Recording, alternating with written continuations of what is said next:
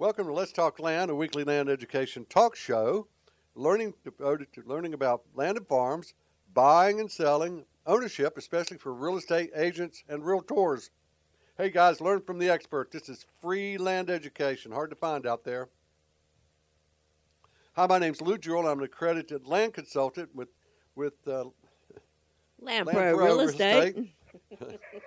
Our company, along with my co-host and partner, Teresa Martin, who's one of the agents with us, buying and selling homes, land, and farms in western Piedmont, North Carolina. Give us a shout. We'll help you out.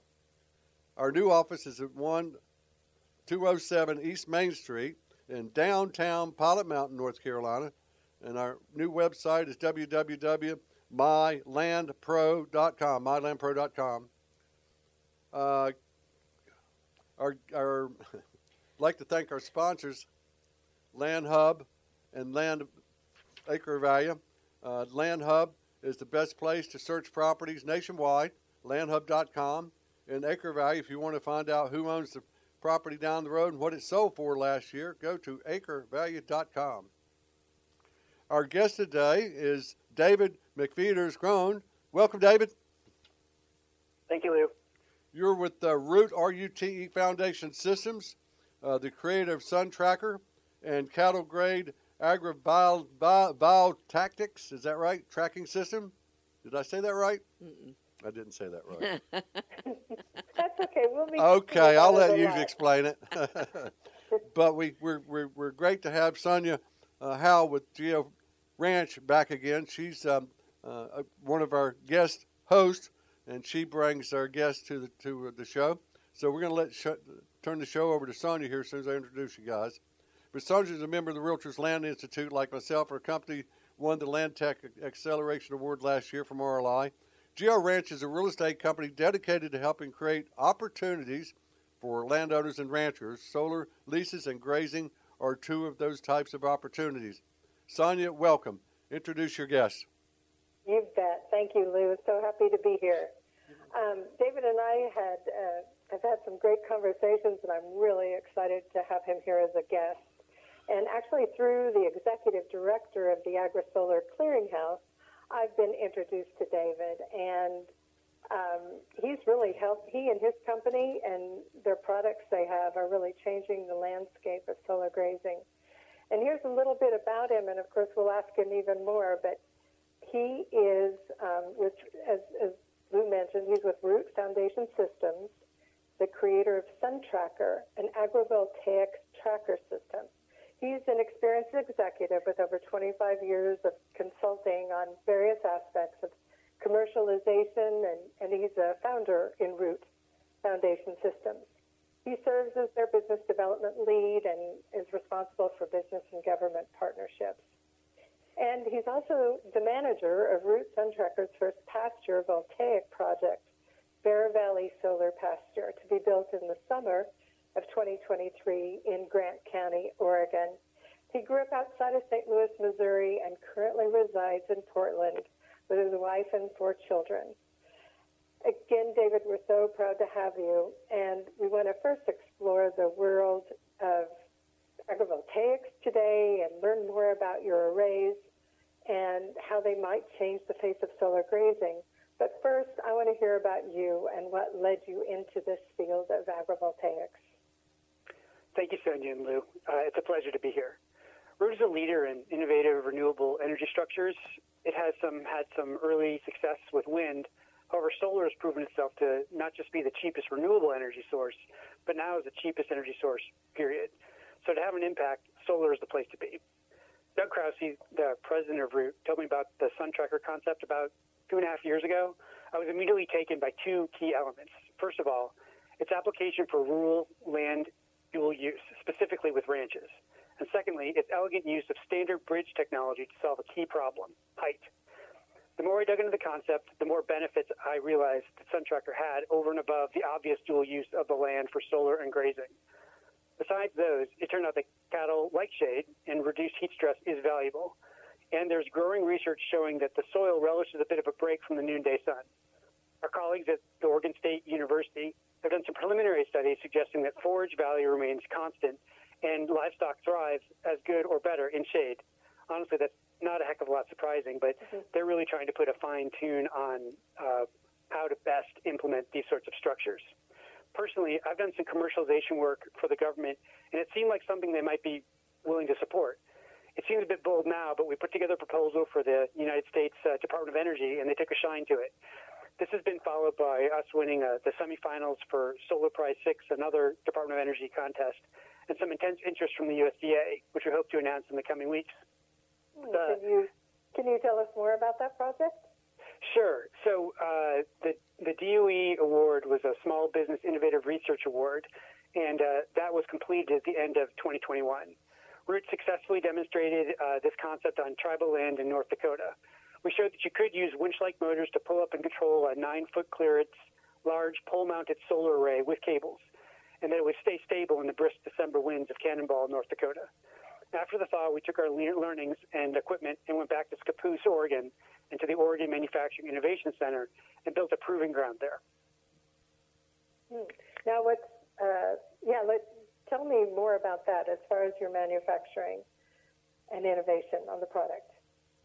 Sure. So we've located our system in Scappoose, Oregon, and the way the system is set up, again, it's large pole-mounted structures that are set up in kind of a grid-like format. Each pole supports about 400 square feet of solar panels that are 20 by 20 on a side. And what the magic is that instead of using trusses and H-piles that are driven into the ground, we have these structures supported by cables. So kind of in the same way a cable-supported bridge uses less steel, we're able to use less steel with this sort of support system. You might see something similar to it if you were to look at a cell tower. Those are cable supported as well, but imagine a whole series of cell towers in a row, much smaller, of course, and the interweaving web of cables then is able to support the structure very efficiently against the wind and also gives us some ability to track the sun. Yeah, and to our listeners out there, we will have we'll be sharing David's company's website where you can see some diagrams and video that will be more informative for you on how just innovative and groundbreaking this is. So now let's talk about your view of solar energy in general and agrivoltaics, past, present, and future, because it is a pretty new field. It is. Well, first of all, solar is just on fire right now. The Inflation Reduction Act accelerated this growth actually 2 to 3 times. It's now expected that over the next 10 years, the U.S. is going to install 5 times as much solar as presently in place. So that's going to be an enormous amount of land, well over 2 million acres. The IRA has a few extra incentives in it for solar, but what it really did was provide long-term stability for the renewable energy investing. In addition, some states are leaning in on dual-use solar. Massachusetts, for example, has a special feed-in tariff of about 6 cents per kilowatt for agrivoltaic projects. Regardless, like any development, location really matters. Though the IRA does not explicitly have incentives for agrivoltaics, we expect that that's going to create increased pressure on land development, and premium land is going to be, at a premium. Mm-hmm. Yeah, and as you and I've discussed, one of the major complaints about solar is that it takes productive farm and ranch land out of the farming system. Now, how does agrivoltaics create a solution and even improve the land?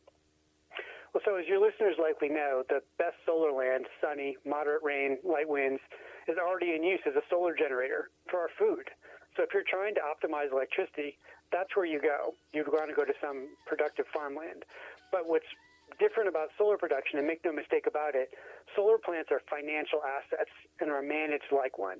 And those managers generally don't really care about the soil, they don't care about farmers' legacy, and they don't care necessarily about the community. They're being hired to manage the financial asset for maximum gain. But what's nice is agrivoltaics can solve this energy land conflict. Not every crop, but many, including grasslands, can be topped with solar if it's high enough, and you really can harvest the sun twice. Most plants reach solar saturation, meaning they get enough sun, with much less sun than they get particularly in arid regions, where they get entirely too much sun. I noted that solar is burning hot, but shade is cool. through the research through the research that is developing, and though I'm not an agri-scientist, the basic theory is that shade cools the ground and it reduces evaporation, and that transpiration is easy to see. Much of the research I've seen is trying to optimize the system with respect to crops and seasons to quantify those benefits. Again, talking about dryland farming in arid regions, it's hoped that this extra water in the system will add to the general fertility of the soil, and in Root's case, with cattle-grade agrivoltaics, the extra water plus manure might have a multiplier effect, creating even more fertile soil, perhaps even storing extra carbon in the ground, but definitely creating that rich biomass that we all strive for, and we're hoping to return in some lands that may have been degraded. If true, this will lead to, again, more forage, less trucked-in hay, healthier cows, better land utilization. Really, I kind of get lost in how many wins there are for this, and we're hoping that our new deployment in Bear Valley Solar Pasture will prove out some of these assumptions. You know, and one thing, David, that I just realized is I don't want to use too many buzzwords. Like, let's go back, agrivoltaics. I've been a member of the American Solar Grazing Association for over a couple of years, and so it's a term that I'm very familiar with. But I think we probably should just explain it's the blending of solar and livestock or grazing, correct? That's correct. There's a bunch of different ways that you can incorporate a dual use. There's some very simple ones that, frankly, I don't know why they aren't done. They'll grow wildflowers, or they'll have bees, or create aviaries. Sheep are incredibly useful for grazing on some of these territories as well. The added feature that we're doing at Root is high clearance. And by high, we mean high enough that you could allow cattle to graze on those lands. As many people know, cattle do like to rub on things, and so you need to keep the glass panels away, and the structures need to be strong enough to be able to take on a spring rubbing cow. Yeah, and you and I've talked about this too. I mean, as far as livestock, I think it's been proven that sheep probably are the easiest, mostly because of the way most solar arrays are designed. And there has been a lot of requests of people I've spoken to of it would be sure great if, and we could talk, and I know that you're going to be touching on this anyway, if it would be more adaptable to cattle. And yeah, you're right, pollinators and seed mixes and all sorts of things are really coming in to their own too in terms of being good complements to solar sites. But let's go back to this. You mentioned, some of the benefits to livestock and soils, but what about the economic impact? Well, you know, when it comes time to, if you're approached by a developer, if you're a landowner, that offer tends to be pretty rich. It's my understanding that the multiples on solar rents can exceed 40 times what you might make as a rancher on that property. So it can be very compelling and enticing to make that decision. So whereas here in Oregon, you may only be making $3 to $10 an acre, solar rents often exceed $400, $800, $1,200 an acre. So the economics of that are very compelling. Of course, that gets in the way of all the downsides of taking that land out of production, removing all that employment and all the multiplier employment that those, you know, cow hands or ranch hands or vets or hay delivery services may provide. So by having dual use, having some form of agrivoltaics, you're able to have it's not just a net positive, it's just a straight positive versus having a net negative by taking the land out of production. It's really kind of a win for everybody. Hey, that's great. Hey, our guest today is David Mcfeeters-Krone with Root Voltaics. Golly. Sorry, guys. Anyway, we'd like to thank our sponsor, landhub.com. View thousands of properties for sale at landhub.com. And Acre Value, our sponsor today. The only website I need to research land is acrevalue.com. Continue with your guest, please. Yes, okay. David and I were talking about the benefits to livestock and soils, and David, what about the economic impact to some of the other parts of the community? Sure. As we were saying, the community itself really is likely the chief beneficiary, and I know that our rural economy has many toils and insults on it from like the way that the economy has sort of changed.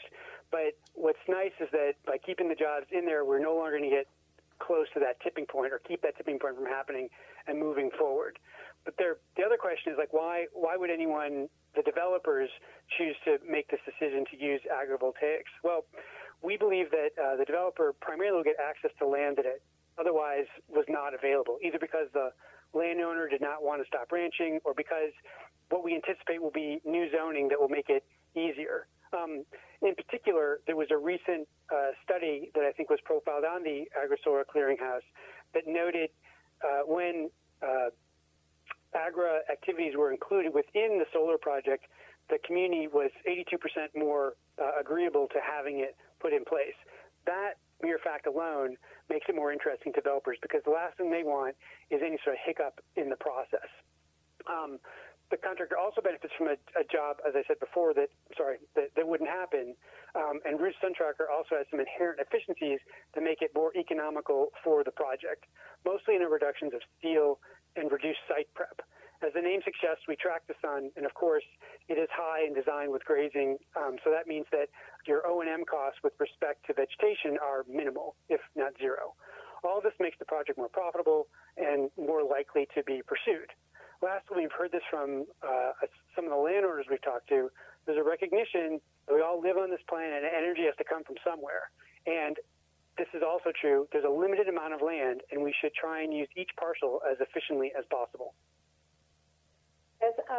And speaking of that, as far as the landowner, in an October issue of Livestock Weekly, I read about the difficult decision on the part of a rancher in West Texas about whether or not to lease some of his land to solar. He deliberated for a couple of years, and one of his conclusions in moving forward was the profit from the solar panel lease was a means to allow him to keep his ranch operating through the drought without having to sell off cattle like so many others have been forced to do. And it was a long-term lease, 20-year lease with 6 5-year options, and that could keep the land in his family for about 2 more generations. So I thought that was a very interesting perspective. It was. I had a chance to review that article as well. We see this problem with trying to make this conversion, as I mentioned before. It is very economically attractive to make these decisions, particularly where some of the other economics may be more challenging or at least more variable. It is always a hard choice, and there's no question that when you make a decision to go with solar, there will be change. The rancher that I mentioned that he spoke of is he wanted to be true to the land, but I also think he was thinking about being true to his employees as well as the jobs that stem from those, as I mentioned earlier. Dual use simply gives the landowner an option that eliminates some of those barriers. I'll be the first to say that solar absolutely will change sightlines. You will see them. I can't make them invisible. However, I think that agrivoltaics, particularly over ranch land, allows a different way to think about doing development. Now, developers have to tuck in as much solar as possible into a parcel in order to maximize the solar generation. That's their mission. But when you work in a partnership with the landowner, with the land itself, you relax some of this rigid development rules, and maybe you don't need to put panels all the way up to the border. Because there's so much ranch land over the hill, it can be a more nuanced decision, somewhat like this decision that this rancher had made in that article. He wasn't keen on converting all of his land, but there needs to be a way to coexist in a way that's useful. And if you look at the way that development is done, they buy up a certain property that's, it can be large, but often it's tucked in various spaces. But if you have a large parcel of ranch land and you realize that you can continue to use cattle underneath it, it offers this new way of thinking about ground coverage. And it's not necessary to be so extreme and, change the sightlines for miles upon miles. There will always be utility grade, utility sized investments. And the nice thing is with something like this, where the the panels are raised up to allow good circulation, and the ground is benefiting because it's being cooled off in a really hot region. The water is adding to the soil, and the plants themselves offer a bit of cooling for the panels, which let them to be more efficient. It's the kind of thing that we believe will be the norm. We think that these high clearance agrivoltaic systems will take over all of the development, and there will no longer be ground-based systems because there's no reason for that. Well, and that brings up a really good point. That the rancher in West Texas that we're talking about from that article, he actually was more of an Angus bull and horse breeder. And what he had already negotiated the contract with the solar company, and he was going to talk to them about adding sheep under the solar arrays. But it would have been so much more effective if they would have discussed that all beforehand. And I think that's one thing that I really want to encourage landowners to do is talk to your broker they're your fiduciary, and make sure that they're the ones who have all of that information at their fingertips and can advise you on what needs to be discussed. Like, for instance, for a landowner to specify a root system so that they could do cattle, that would be something that would probably be just as welcome as solar grazing sheep. And I just think also in so many ways, there are so many grazers and landowners who don't have that good competitive information as far as what is being paid and what the value is to that developer or that owner of that site. I think that is really critical information, and you're just leaving money on the table if you don't have all of those facts. So I just want to encourage landowners and grazers to talk to their brokers or agents and make sure they act as your fiduciary to help make these kinds of decisions. Because you bet the solar companies have a fiduciary of their own. So I just wanted to point that out. I think that's a great idea. The idea of having this choice is new. So it is very likely that the developer that you're talking to today isn't considering it. And again, it's not, like I said, it's not in the developer's interests to necessarily do that. There are some inherent advantages of the root system, but it's not enough to move them off the dime unless the landowner has a specific desire to do this sort of development. And it isn't for everybody. Root is not out there trying to convince people to go into solar. We're not suggesting that this is the only way to do it. But for the landowner who is trying to keep their way of life, maintain community jobs, and also be able to benefit from the solar bonanza, it seems like a logical choice to me. But you have to decide that's what you want to do. Yeah, and also keep in mind, not every site is going to be suitable for solar, and so there's that there's that aspect as well. Yeah, that's always true. Like, location matters for all of these developments. You need to be near a good off point for the electricity, or an on point, I should say, because those sorts of decisions actually can be the most expensive in the whole process. And we think there's a unique opportunity for community grade solar grazing activities, near the end of some of these power lines, because that simplifies some of the issues with respect to the interconnect, which is the interconnection between the solar generation and those power lines. And those decisions are much harder to do with ground-based solar, particularly when you're in rural areas, particularly if the land is designated agricultural only. We think all of those things can be eased, and we're hoping to see more states take a more, I would say, rural-friendly attitude towards these sorts of developments. Now, one other thing, let's go ahead and do a deeper dive into your solar array and how, we've talked about how it is going to change some of the landscape of solar grazing, but Sure. you might fill us in on more of the details. Yeah, thank you. SunTracker is unique in agrivoltaics. It's the first high-clearance tracking system that can compete with ground-based solar on its annualized return. I hope your listeners go to the website to find us because a visual will be very helpful there. But as I mentioned, SunTracker is a pole-mounted and cable-stayed, and those cables mean we use a lot less steel to keep the panels from blowing over. It borrows the same efficiencies from cable bridges over truss bridges. If you could see the rendering, you'd see the poles are about 35 feet apart, and the cables are about 9 feet off the ground. The cables act like a web, and there are elements at the end of each row that hold the mechanics and the anchors the cables. They look like a pointy tent minus the canvas. You can have up to 24 poles in a row for a full field equaling about 5 megawatts, and that is about 1,000 feet on a side. You don't have to have them that big, and you can put multiples of these units next to each other. So that's what's most economical and suitable for large-scale solar. SunTracker also is designed with ranch land in mind, specifically with large livestock rummaging around. The poles are plenty strong to resist an itchy cow, and the panels are high enough to avoid an avalanche of glass from them rumming on the panels. There are 10 times more cattle ranch land in the U.S. as compared to sheep, goat, and horse combined. So while sheep are great for solar grazing and keeping grass at bay, I just don't think that's enough sheep land to satisfy the electrical demand. We think that opening up cattle land or yards for solar will offer those landowners all the benefits described without having to sacrifice much along the way. Yeah, that sounds great, David.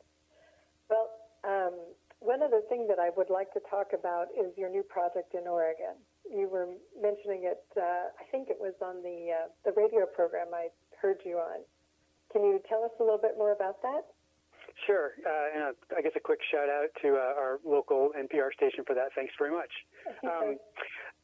Bear Valley Solar Pasture is now in the public comment period in Grant County, Oregon. That was just scheduled this week, so it's very fresh. The landowner in this case was one of those ranchers who'd been repeatedly approached by traditional developers seeking to convert wide swaths of his property to solar. No more cattle ranching. Economically for him, it was a no-brainer, like I'd mentioned. He stood to gain about 40 times the rents from solar as he ever could make in a good year on cattle ranching. And of course, that's all with basically zero hassle. Also, like many of your listeners, as a land steward, he was just uncomfortable with this proposition. And so he came to us. We'd been working with some folks at Oregon State, and the landowner contacted them wondering if the university could help him with his dilemma. We then started some discussions, and we've formed a special purpose entity to do the permitting and planning, and I'm the manager of that. This initial array will be about 200 kilowatts, which we're hoping to expand out to about a megawatt and a half, which will eventually have about 30 poles, each of which with 40 square feet of panels. We believe it'll be the first cattle-grade solar pasture in the United States. Though it'll be a fully functional solar generation facility, we're also going to be working with Oregon State University to keep it as a test site so they can do some experiments to see how the grassland grows underneath in this particular area, how the cattle respond to the various elements being in the ground. We expect it's going to be a wonderful asset for them, and we're really looking forward to seeing how that all grows.